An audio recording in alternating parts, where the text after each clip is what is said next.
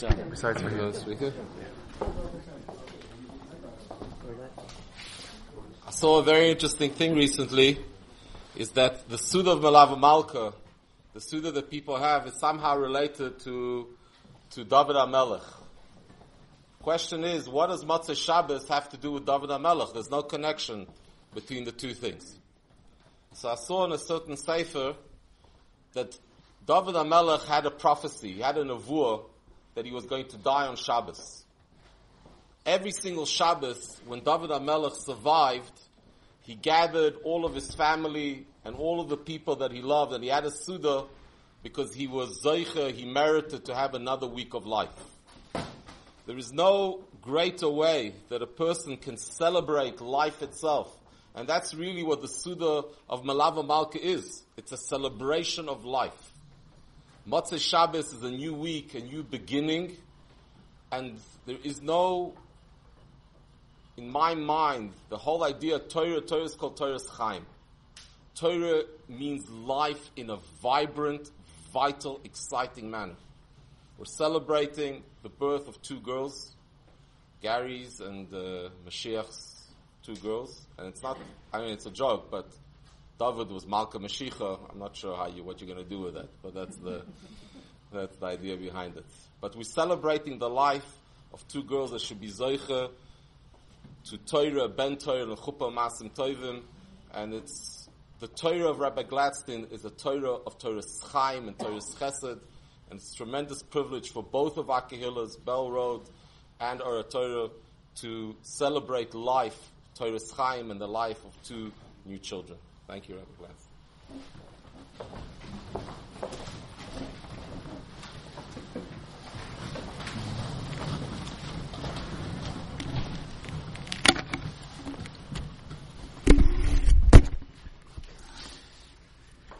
Yeah, good Tavach, Shavua Tov. Thank you to the Rav for the very warm introduction. Mazel Tov to Reb Mashiach, to Reb Gary, on the occasion of the birth of two daughters. We're Mavarich you, the Yibon Shem should be Mezachah you, Legadlam, LeToira, Uleven Toira, Lechuppah, Ulemasim Toivim. You should see much nachas from them. And may the Zechus of tonight's learning be oimed for them from the very beginning of their development, that it should give them the zechus, that their lives should be filled with avas ha-Torah, avas ha-mitzvahs, and may the new week be ushered in, as the Rav said, l'chaim tovim, l'shalom, lanu, l'chol Yisrael, amen. So, before even Melava Malka, the first ceremony of the new week, of course, is Havdalah. And it always struck me. Havdalah, we say a number of psukim before we actually make the brachos. Hinei kel Yeshuasi eftach v'lo yafchad from Yeshaya. But of all the psukim that we mention, we say the pasuk La Yehudim Haisa Oira V'Simcha V'Sasai Mikah, which of course comes from Megillas Esther. What in the world is Megillas Esther doing in the Havdalah ceremony? Here it is. It's a Motzei Shabbos in the middle of Chodesh Shavat. It could be Motzei Shabbos in the middle of Tishrei, and we're invoking Megillas Esther, La Yehudim Haisa Oira V'Simcha V'Sasa Mikar. Why in the world are we invoking the Megillah in the middle of Havdalah? And of all the psukim in Havdalah, the one pasuk that everyone says biyachad out loud is La Yehudim Haisa Oira V'Simcha V'Sasa Mikar. Why does everybody say it together and then we all give each other a bracha? Kain Tihi Alanu. As if this is the climax, the highlight of the Havdalah ceremony, by Yehudim Haisa'ira V'Simcha V'Sasa Mikar. And that's not the only reference to Purim in the Havdalah ceremony, because very interestingly, the Beis Yosef writes, and the Torah writes, and I know Svardim do this, and maybe from now on Ashkenazim will do this as well, but the Torah writes that for Besamim Matzoi Shabbos, you should smell Hadas. You should smell a myrtle. Yeah, the Sfaradim do it. Not just those chives that come in that you could mistake for a canister of garlic, but to smell Hadassim, to smell a myrtle. Okay, so I remember when I learned this halacha, I took down from the top of the Aron. By the way, maybe we could grab a few after You see there, maybe those are our Ravos. Those are Ravos. Yeah, nobody's looking, So I took down from the top of the Arna, and I said, it's a halacha, but somebody asked me, but it's not a segula. I said, okay, even though it's not a segula, but halacha is also worthwhile keeping. It's brought by the Beis Yosef that Saturday night as part of Besomim, you should smell Hadassim. Why Hadassim? Says the Beis Yosef, because the pasuk says, Kol shomer Shabbos mechalaloi, anyone who observes the Shabbos from desecrating it, and juxtaposed to that is Tachas Hasirpad Yale Hadas. So there's a connection between Hadassim and Shabbos. But it struck me, because the Gemara Masechta Megillah darshans from the pasuk, Tachas Hana'atzutz Yale Barosh. In the place of the thorn will arise the cypress. This is a remez that in the place of Haman, Mordechai will stand up. The Sachas Hasirpad, and in the place of Vashti, Yala Hadas, Esther will stand up. So it's quite interesting. The whole miracle of Purim is alluded to in the very pasuk from which we learn out that Matzoi Shabbos we should smell Hadassim. So again, here it is, it's Saturday night. We're finishing Shabbos. We had a beautiful Shabbos. We had beautiful Sudais.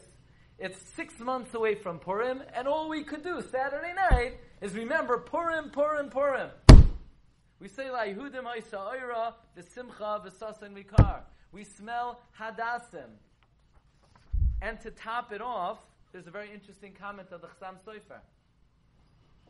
Chassam Sofer says, we know that as part of Havdalah, you have to hold a avuka, a torch. The torch has to have at least 2 wicks. Says the Chassam Sofer, these 2 wicks are a symbol of 2 great tzaddikim, Mordechai and Esther. So here it is. It's Saturday night. We're hoping for Tu B'Shvat. Wednesday night, B'ezras Hashem, will be Tu B'Shvat. Nobody's really thinking about Purim, and we have this ceremony to usher out the Shabbos, which is like Megillas Esther. Every single Saturday night, we talk about Mordechai and Esther. We reference Mordechai and Esther. We say the pasuk of salvation of the Megillah, La Yehudim Ha'isa Oira. What is all of this reference to the holiday of Purim on Matzoi Shabbos? So now, I want to share with you a small Gemara, a very short Gemara, a very well-known Gemara, and I want to focus on a part of the Gemara that perhaps we would take for granted. The Gemara is found at the end of Masechta Tainis, and the statement of the Gemara we're not going to focus on as much as who said it. The statement of the Gemara is Misha Nichnas Adar Marbim B'Simcha. When the month of Adar comes in, we increase our joy. So you say, why is Gladstein talking about Misha Nichnas Adar Marbim B'Simcha? My choices of topic tonight were either Shalom Bayis, or Emunah, or Chinuch Habanim. And here he's talking about Misha Nichnas Adar Marbim B'Simcha. So be patient with me, okay? Bear with me a little bit. Misha Nichnas Adar Marbim B'Simcha. The question is, that's a very depressing Gemara, Misha Nichnas Adar Marbim B'Simcha, because most people enjoy being miserable. Most people like being sad. Most people enjoy being grumpy and complaining, and then they hear this big mitzvah to be happy. It's very depressing Gemara. People get satisfaction out of complaining, and then they hear, oh no, we have to be happy. So luckily, don't worry, it seems... Luckily, maybe we should do the gun meeting tonight. He has one, yeah. No, he has one, don't worry. Okay.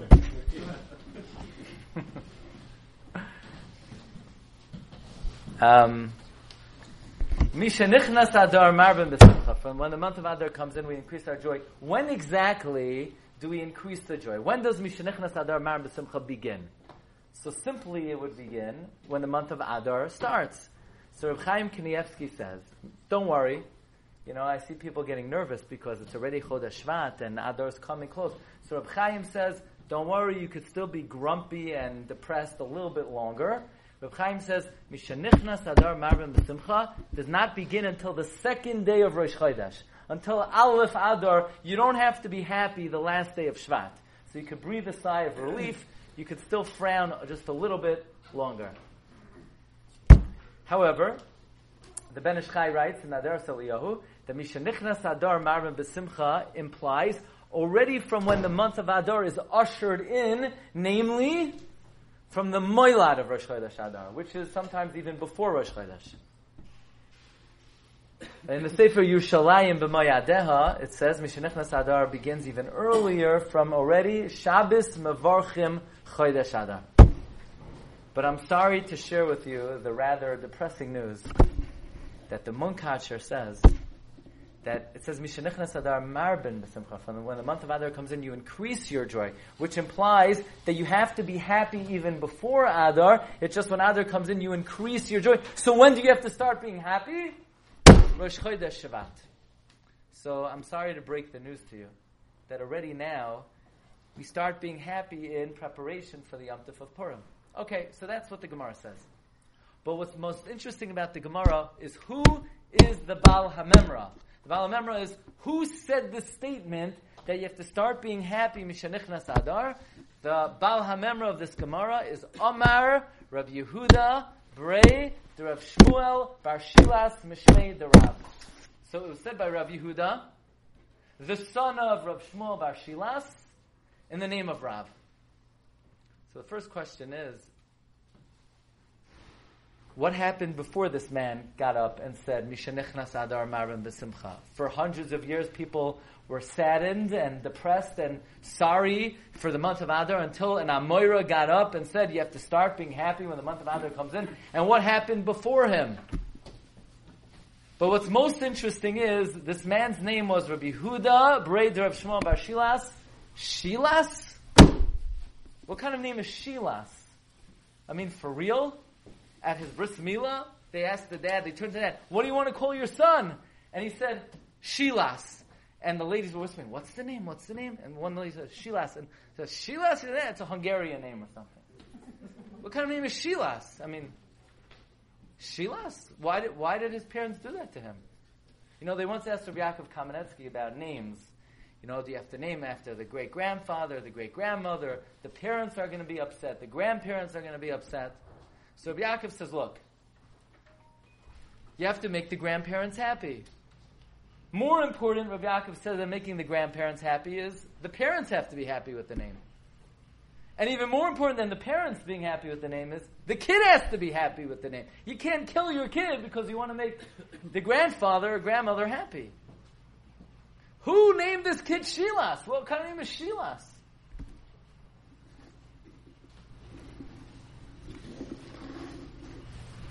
So somebody on the Zoom has a pshat in the Shilas, but I can't deal with the Zoom right now.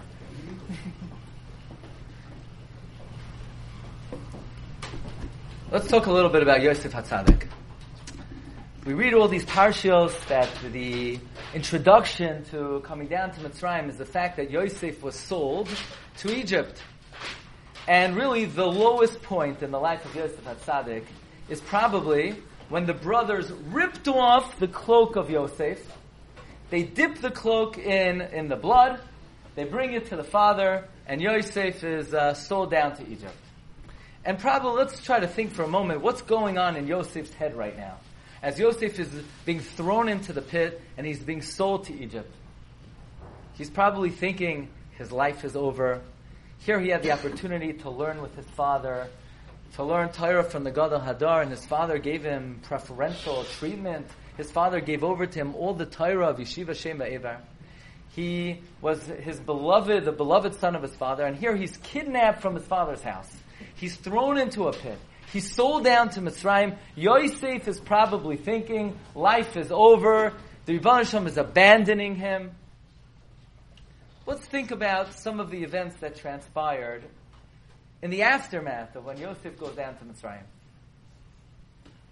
Yosef is confronted as soon as he's down there with Eshes Potiphera.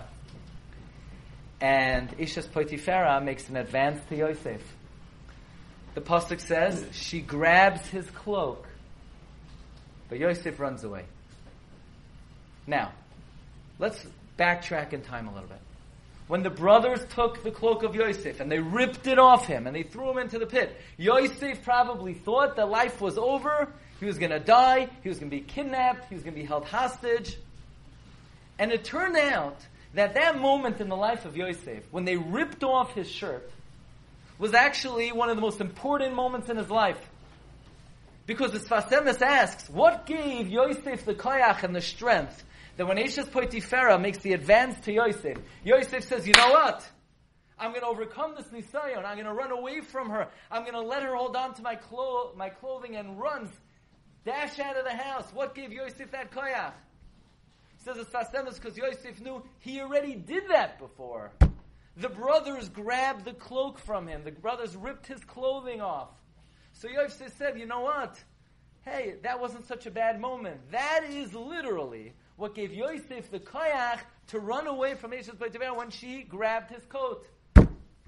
But says the Medrash that when Klal Yisrael came to the Yam Suf, and Moshe Rabbeinu said, hey, Yam, do me a favor, split. Make like the sea and split. And Yam said, well, I should split for you. Who do you think you are? I was created on the third day. You were created on the sixth day. I'm not splitting for you. And Moshe Rabbeinu said, you got to be kidding me. The Rebbeinu Shalom said, you got to split. So Nachshon ben Aminadav, he jumps in, and what happens? Nothing happens. So Moshe is, they show the Yam, Aroinoi Shel Yosef, the coffin of Yosef. And the Medrash says, the sea split in the honor of the coffin of Yosef. Why did the sea split for the coffin of Yosef? Says the Medrash, in the merit that Yosef ran out of the house of Eshes Potiphera and made a mad dash, the sea split because the sea said if Yosef could run away from Eshes Potiphera, we could run away from Yosef. So think about the Hashgacha Pratis. Yosef is standing at the edge of the pit. His brothers rip his garment out. Yosef could have thought to himself, life is over. The Rebbeinu Shalom is abandoning me. I'm about to die. I'm about to be thrown into a pit. I'm about to be sold to Egypt. But think about what the Rebbeinu Shalom is doing at that moment. The Rebbeinu Shalom is saying, Yosef, I'm not abandoning you. I'm not forsaking you. I'm grooming you. So that later on in time, when you're faced with the challenge of Eshes Potiphera, you could overcome the Nisayon because you've already run away when someone grabbed your garment. And in that merit, ultimately, the Jewish people would be leaving Egypt. Yosef, you think I'm abandoning you? You think I'm forsaking you? I'm grooming you. I'm creating the refuah before the makkah. You think this is the lowest moment in your life? This is the moment of the greatest hashgacha in your life. Think about it. In Yosef's mind, this was probably the lowest point in his life. But in reality, this was the greatest moment of Hashgacha Pratis in the life of Yosef HaTzadik. This is what saved the entirety of Klal Yisrael when we left Mitzrayim. This is the idea that Rebbeinu Shalom is boirei, the refuah before the Makkah. And we find this in history so many times. Like the Megillah says, that Esther becomes the queen, and only after Esther becomes the queen, Achar Hadvar Ma'ila Gidal HaMelech Achashverosh Es Haman. The Rebbeinu Shalom always prepares the refuah before the Makkah. You think the vaccine is coming out now? You think, only now they discovered the vaccine after the pandemic was rampant for 6 months. Of course not. We believe the Rebbeinu Shalom somehow put the seeds of the refuah and created the vaccine, created the refuah well before he even brought the makkah. The Gemara Megillah says, Ein HaKadosh Baruch Hu makkah es Yisrael Elohim kein boir lohem refuah tchila. This is the Yisoidei Ha'emunah. Rebbeinu Shalom never brings the hakah unless he first creates the refuah. But now let's speak about an even higher level, an even more intense level of Rebbeinu Shalom's hashgacha, as evident in Megillas Esther. Because after all, we're already in Chodesh Shvat. Tu B'Shvat is already Shloishim Yom Koydem Achag. That means already Wednesday night you have to start preparing for Purim, and in the Sefer already from the beginning of the week. So now's the time. My favorite question on Megillas Esther, the Kasha of the Brisker Rav.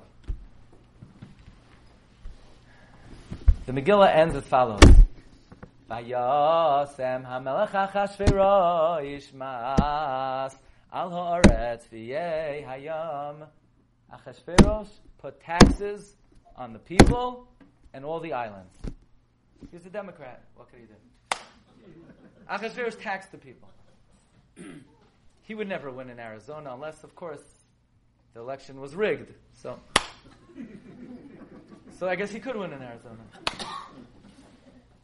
He might be running again, but right now, the Megillah ends, Achashverosh taxed the people. And the big question is, who cares? That's the culmination of the Megillah. Megillah ends. Here, you would expect there to be a grand finale, there to be some, Rabbi Mandel, some drama at the end of the Megillah, you know? This should be the highlight of the Megillah, that the Megillah should end, that Esther is the queen of the world. No, the Megillah ends, Achashverosh is a quintessential Democrat. He taxes the people. That's the big grand finality of the Megillah. That Achashverosh taxes the people, especially, says the Brisker Rav. The pasuk before is v'chomasei sakpayu gvurasai ufarashas gedulas Mordechai asher gidulei hamelech halayhem kisuvim b'sefer divrei hayamim lemalchem adayu faras. If you want to know all the palace intrigue and all the political background of the story of Purim, you're looking in the wrong book. This book contains nothing of the palace intrigue. This book contains nothing of the historical background. If you want to know historical background, look in the Chronicles of Persia and Media. This book was written for one reason and one reason only, lehagdel es hanes, to understand hashgacha pratis. And the next pasuk is random. Vayosan hamelech Achashverosh mas, Achashverosh taxes the people. Who cares?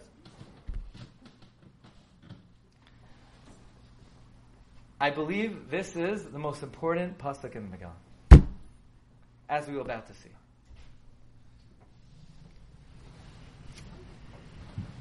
The pasuk says that Haman was coming to the king, lisloisis Mordechai, to hang Mordechai, al ha'etz, on the tree, asher heichen lai.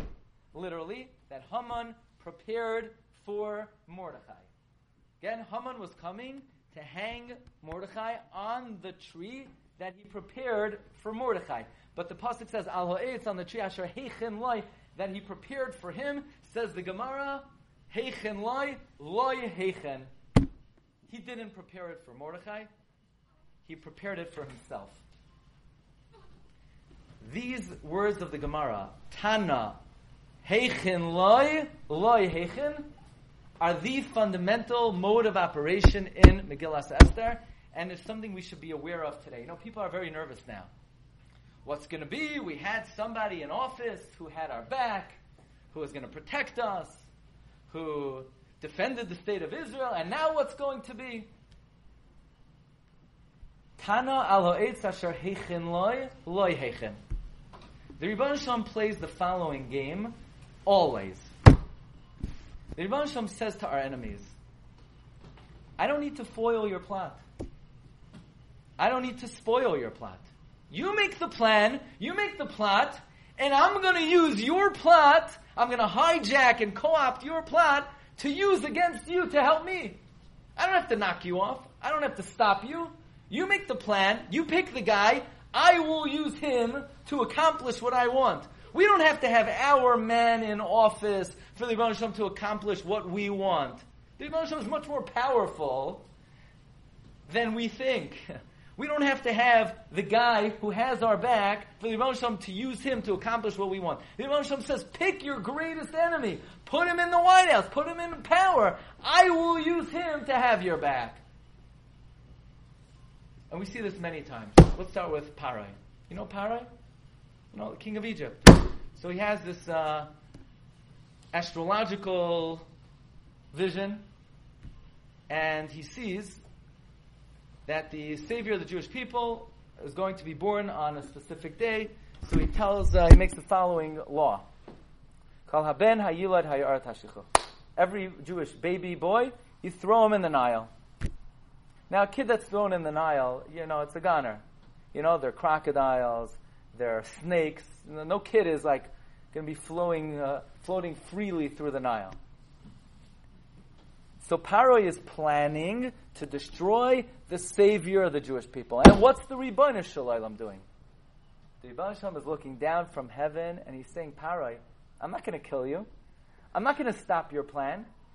You think you're bringing the destruction and devastation to the Savior of the Jewish people? I will use you and your plan to create the Savior of the Jewish people. So what happens? This little baby's floating in the river, and Paro's own daughter picks the baby up, brings him back to the palace. Paro says, well, what's that noise? She says, nothing. Don't worry, you're hearing things, Dad. Maybe you should get yourself checked out. A few days later, Paro hears crying in the middle of the night. He says, what's that? She says, I can't anymore. You watch him tonight. So that night, 3 o'clock in the morning, Paro is, rocking baby Moshe. And Paro says, what do we feed him? There's nothing left. She said, I don't know. Go out to CVS. Get him some formula or something. So Paro, middle of the night, he drives out. He goes there. They want $50 for a canister formula. He says to his daughter, it's very expensive. She says, you pay for it. So Paro pays for his formula. Paro pays for the diapers. Paro sends him to Gan. He gets a tuition bill in the mail. She says, you pay for it. He pays for his nursery school. He pays for his camp. He pays. Now, Ibn Ezra asks a very interesting question. Ibn Ezra says, why was it that Moshe Rabbeinu had to grow up in the palace by Paro? Why doesn't he grow up among the Jews? So Ibn Ezra says, Moshe grew up among the Jews. If he would grow up among the Jews were slaves. They had a slave mentality. They had low morale. He could never grow up among the Jews. He would never then be an appropriate leader. He would have low morale, a slave mentality. He needed somebody to teach him royal bearings. He needed someone to teach him how to be a leader. If Moshe Rabbeinu's tie was a little loose, Paro would say, pull up your tie, you're going to be a leader one day. Says the Ibn Ezra, Paro groomed Moshe Rabbeinu to be the leader of Klal Yisrael. Paro doesn't get enough credit as he deserves. We always say, Moshe kibel Torah misinai. No. Paro kibel Torah misinai. Paro made without Paro, we won't be here today. We'd be breaking our teeth trying to learn one word. Only because of Paro we have a Torah today. So Paro thought he was going to destroy the Savior of the Jewish people. Little did he know, not only is he not going to destroy the Savior of the Jewish people, that decree will bring the kid into his house so he could groom the kid to be the Savior of the Jewish people.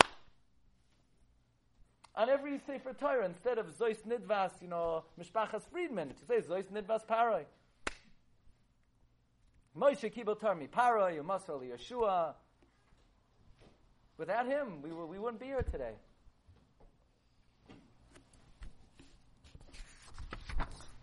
Let's talk a little bit about the Megillah. The Gemara says on the pasuk in Yeshaya, "V'hoisa Lashem Lashem," that God made a name for Himself. Right? How does the Gemara darshan this pasuk? How did God make a name for Himself? Zu Mikra Megillah. Through the reading of the Megillah, God made a name for Himself. And I always wondered, really? God made a name for Himself by writing the Megillah, by having the Megillah? This is the one book in Tanakh where God's name doesn't appear. So you could give every teretz in the world of why God's name doesn't appear in the Megillah. But the one book with which God did not make a name for Himself was the Megillah Esther. How could you say God made a name for Himself with the one book that doesn't have His name? And I would like to suggest that in fact, God's name appears in Megillah Esther more than any other sefer in the whole Tanakh. So really? Where's that? Watch. Haman thinks that he's making the gallows to hang Mordechai. So Haman says he's going to make the tallest gallows possible. This way, the king is a melech hafachfach. The king is a schizophrenic. The king, he's bipolar. He changes his mind back and forth and back and forth. So Haman says, look, there's no way in a moment of sanity the king would ever decide to hang Mordechai. But if I make this ridiculously tall gallows that's staring him in the face, if I get him upset for a second, he'll say, I see the gallows, hang Mordechai. So Haman thought he was making the gallows to hang Mordechai. Little did he know that Achashverosh got angry at him and he said, okay, off with your head. So Haman thought he was making it for Mordechai, he was making it for himself. And this idea appears throughout the Megillah in so many examples. In the decree that Haman made, he says, "V'nishloach svarim b'yad haratzim hakom medinas hamelach." Send out the messengers through the hands of the runners to all the communities, to all the countries. When? B'yoyim echad, in one day, b'shloisha asar l'chodesh shneim asar chodesh Adar, on the 13th day of the 12th month. And what should it say in the edicts? Pas shegen haksav, the text of the edict, l'hinasein das v'chamadina medina, that it should be written, the law in every community, goloi l'chol ha'amim, which is revealed to all the peoples, li'ois asidim layom hazeh. All the letters said, was Haman said right in the letters, be prepared for the Ides of March. Be aware of that day. What's going to happen on that day? Well, Haman knew what was going to happen on that day is he wrote to the particular governors, lahashmid la'regel yabed. In other words, the pasuk says, "V'nishloach sfarim b'yad haratzim kom dinas hamech lahashmid la'regel yabed." The governor got the message that on the 13th of Adar, the Jews are going to be massacred. But on the billboards and on the posters, that's not what it said. All the letter said was, beware of the 13th of Adar. But it didn't say what was going to happen on that day. Why didn't Haman want it to say what was going to happen on that day? Because Haman figured if the Jews are aware of what's going to happen on the 13th of Adar, they're going to run to their governors. They're going to do what we do best. They're going to chan for the governor. They're going to give some shoichat to the governor. They're going to bribe the governor. And the governor is going to figure out a way to save us from the decree of Haman. So Haman said, listen, just write in the public billboards, beware of this and this day. But the governors were given a private letter that they could massacre the Jews on that day. But it turned out that Haman's plan completely backfired on him. Because we know the law in Persia was that ki kasav asher nichtav v'nachta mitabas hamelch ein lahashiv. Anything Achashverosh signs on cannot be retracted. But all Achashverosh signed on was beware of that day. So what happened? So when Achashverosh got angry at Haman, Achashverosh says to Haman, okay, let's just switch things around. Instead of the Jews being killed on that day, the Jews could kill their enemies, and it's not contradicting the original edict because the edict said nothing. So Haman thought he was leaving the edict open because otherwise he wouldn't be able to kill the Jews. Turned out, he left the edict open so that we could kill our enemies. Here's the second to best one. Achashverosh has a problem with his wife. Okay, doesn't know what to do. She doesn't listen. He says, come on, come out, display yourself. I'm not listening to you. You're a stable boy. I don't listen to you. She insulted him. So who does Achashverosh ask? He says, Vayomer hamelech lachachamim yoidei hoitim. Who does he ask? He asks the astrologers, the stargazers, kind of thing. He's the king of the world. You know?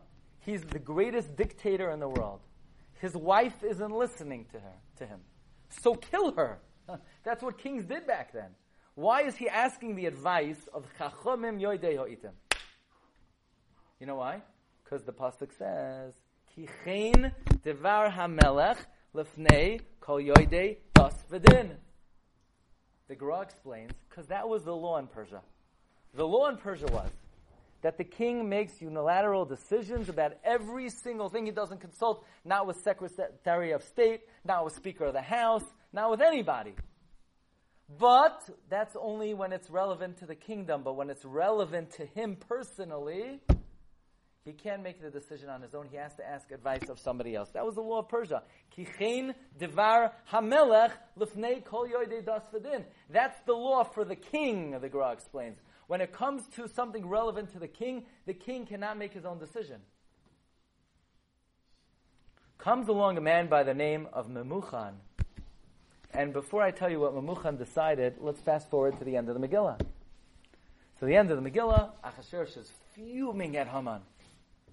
He doesn't know what to do because Esther is saying this man wants to kill her. So he takes a step out. He steps out of the palace. He goes to breathe in the fresh air. Haman trips. Haman takes a misstep. He comes back into the palace. He sees Haman doing something inappropriate. And what does he do? He says, kill him! Chavarna says, kill him! So Achashverosh says, let's kill him. Hey, I don't understand. What happened to the law in the beginning of the Megillah that whenever something is relevant to the king has to ask the advice of his officers. What happened to the law? I thought kichein devar hamelech lefnei kol yoyde das v'din. He should turn to the chachomim yoyde yoitim and say, what should I do with Haman? The answer is vayomer memuchan lefnei hamelech v'hasarim. Memuchan offers the following suggestion to Achashverosh. Yeitzei dvar malchus milafanav. Memuchan says, Achashverosh, what kind of ridiculous law do you have here in Persia that you're the king of the world and you can't make your own decisions? From now on, I would like to pass the following law. Yeitzei dvar malchus milafanav. You have unilateral say about every single issue, even if it's relevant to you. And Achashverosh says, amen. From now on, I decide everything. And the reason why Haman wanted to give Achashverosh full power is he thought he would be able to use that to promote himself. So there's a great man by the name of Memuchan that changed the law in Persia, that from now on Achashverosh could take matters into his own hands. And Haman thought, Memuchan is Haman, he thought he was using that law to promote himself. Turns out that the whole reason how Achashverosh was able to hang Haman is because Haman passed the law, Yeitzei dvar malchus milafanav. And here's the best example of all. After the Purim story, Achashverosh is married to Esther, and they have a beautiful Jewish child named Darius. Now, did Daryavish have a bris milah? Who knows? We don't know. But he was a Yid. I doubt he learned in Koilel. I mean, I don't think he grew up as a Jew. He grew up as the king of Persia. He grew up as the prince, and then the future king. And then there's a man by the name of Nehemiah, and Nehemiah walks into the palace one day, and Darius says, hey, Nehemiah, why do you look so depressed? And Nehemiah says, how could I not be depressed? My temple lay in ruins. The walls of Jerusalem are breached. So Darius says, so build the temple. So Nehemiah says, we don't have funds. We don't have money. So Darius says, no problem. And the pasuk in Ezra says, he opens up the king's treasury and he gives over to Nehemiah all the tax money that's been collected to rebuild the second Beis HaMikdash. And I ask you, friends, where do you think Darius got so much tax money from to be able to give to Nehemiah to rebuild the second Beis HaMikdash? Vayasem HaMelech Achashverosh mas al haaretz b'yei hayam. Achashverosh collected the tax money, and all that tax money went to fund the building of the second Beis HaMikdash. And now the Purim story has come full circle. Think about it. The story begins, Achashverosh is convening a Suda. And what's the Suda celebrating? The fact that Jeremiah said that the temple will be rebuilt in 70 years, and 70 years are up, and the temple is not being rebuilt. So Achashverosh takes out all the vessels of the temple, and he's celebrating. They say the temple will be rebuilt. The temple will never, ever be rebuilt. Achashverosh is celebrating the eternal destruction of the Beis HaMikdash. And the Rebbeinu Shalom is looking down from Shamayim, and he's saying, you fool, Achashverosh. You think you're celebrating the fact that the temple will never be rebuilt? Not only are you not celebrating the fact the temple will never be rebuilt, this Suda will bring the demise to your queen Vashti, that will bring Esther into power, from which you're going to have a son Darius, for who you're going to collect tax money for, who is going to be the builder of the second Beis HaMikdash. By the beginning of the Purim story, Achashverosh is celebrating that the temple will never be rebuilt. I believe by the end of the Purim story, Achashverosh has become the chief fundraiser of the second Beis HaMikdash. And indeed, there is great drama, and there is a climax of the Hashgacha Pratis of the Megillah. Because while Achashverosh is celebrating in the beginning of the story, the temple will never be rebuilt, by the end of the story, Achashverosh unknowingly is collecting tax money. The Rebbeinu Shalom says, I don't care if you're a Democrat. You could still be the chief fundraiser for the second Beis HaMikdash. You pick the person who you want to be in office, and I will use him For my purposes. You don't have to have your guy in office. Don't get so nervous exactly who's sitting where. It makes no difference at all. Right, David? Leiv sarim biyad HaKadosh Baruch Hu. They're just puppets. I always wondered, Haman min HaTorah minayin, Esther min HaTorah minayin. What about Achashverosh min HaTorah minayin? Where's Achashverosh? You ever wonder about that? The Gemara in Chulin says, Haman min HaTorah, Esther min HaTorah, Mordechai, Haman min HaEitz, Mordechai, Mordorah, Esther min HaEitz. Where's Achashverosh? The answer is, he doesn't have to be there. It doesn't matter who he is. Achashverosh is not an entity. The king, the president, it doesn't matter who it is. They're just a puppet in the hands of HaKadosh Baruch Hu. They don't have to be found in the Torah. Whoever, you pick them. Doesn't matter who it is. It's irrelevant. Biyad HaKadosh Baruch Hu. Klal Yisrael gained such a heightened awareness of Hashgacha Pratis from the Megillah story, where every event which could have been a dagger in their heart, they saw retroactively, not only wasn't it a dagger, it was the tool and the instrument with which Rebbeinu Shalom brought the greatest Yeshua. There's an amazing Chidah. Chidah writes, let's think about how the Shulchan Aruch begins. Shulchan Aruch Arachayim. Shulchan Aruch Arachayim begins, Haga, Shivisi, Hashem, Lenegdi, Tamid. I place God before me always. Tamid. That's the first comment of the Ramah in Arachayim. What is the last comment of the Ramah in Arachayim? V'leiv toiv mishteh tamid. Someone with a good heart is always happy, always at a party. Shivisi Hashem lenegdi tamid. Leiv toiv mishteh tamid. Shulchan Aruch begins with the word tamid, ends with the word tamid. Says the Chidah, there are two tamidim in life. You want to be happy in life? We're talking about emunah, but more than emunah. We want an emunah that will give us a simchas hachayim. If somebody lives a life of shivisi Hashem lenegdi tamid, if you place the Rebbeinu Shalom before you always, if you realize what you think is a challenge for the Jewish people is the Rebbeinu Shalom grooming us for success, then you'll be zoichet to the last Ramah in Shulchan Aruch. V'leiv toiv mishteh tamid. If you live with the Rebbeinu Shalom before you always, then you'll be zoichet to always be besimcha. Because you know it doesn't matter what happens. Somebody shared with me an amazing thought. Yosef's on the bottom of the pit. Who's in the pit? Ma yamin boy. V'nechashim v'akrabim yesh boy. There's snakes and scorpions. But if you look in Parak Shira, what does the Nachash sing? The Nachash sings, Soymech Hashem l'chol hanoiflim. You think Yosef was depressed? Yosef heard the cry of the snake. The snake cries out, God supports all the fallen. Yosef may have been fallen, but he knew the Rebbeinu Shalom was raising him up. The snake was saying, Soymech Hashem l'chol hanoiflim. Akrav mahu omer. What does the scorpion say? Toiv Hashem lakoil. God is good to everyone, under all circumstances. Yosef didn't know how. He thought maybe it seemed like life was coming to an end. But he understood it was a yerida l'tzarech aliyah. You know, in many books of the Tanakh, God's name appears. Hashem, Ayim Hashem, Ayim Hashem, Ayim Hashem. But you know what it's like?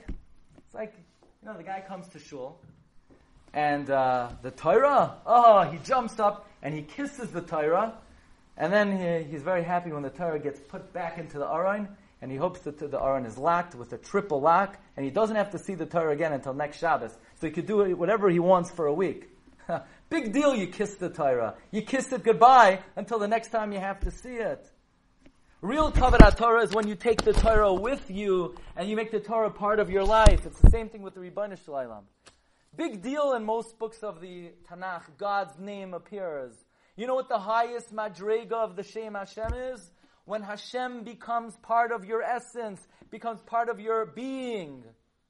In every book of Tanakh, Klal Yisrael is called Yisrael. Not in Megillas Esther. In Megillas Esther, we're given a new name. We're called Yehudim. The Shlach Kadosh writes, look at the word Yehuda and you'll see wonders. Yehuda is the Yud Kei Vav Kei, plus the Dalid is the fourth regel of Hashem's Kisei HaKavod. The name Yehudim is someone who internalizes and integrates HaKadosh Baruch Hu as part of their reality. So the question is, God's name doesn't appear in the Megillah, it appears in Megillas Esther more than any other book in Tanakh.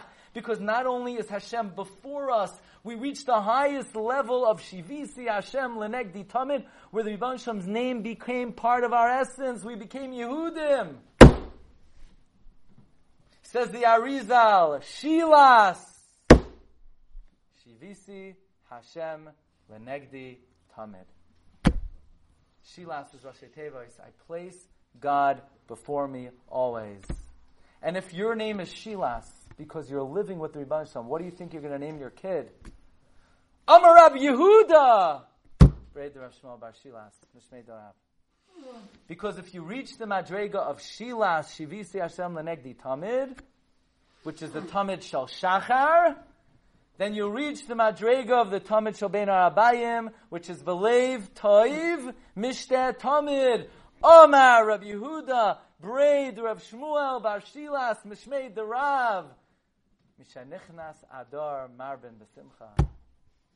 When you live with Rebbeinu Shalom as part of your reality, that it doesn't matter what's happening in the world.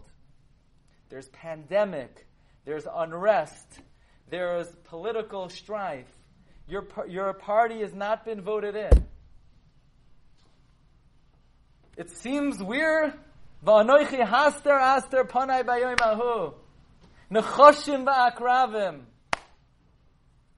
The Rebbeinu Shalom is grooming us, preparing us for great success, for great happiness. Achashverosh seems to be celebrating Churban Beis HaMikdash. He's celebrating the building of the second Beis HaMikdash. So it comes every Matzah Shabbos. Matzah Shabbos is such a depressing time.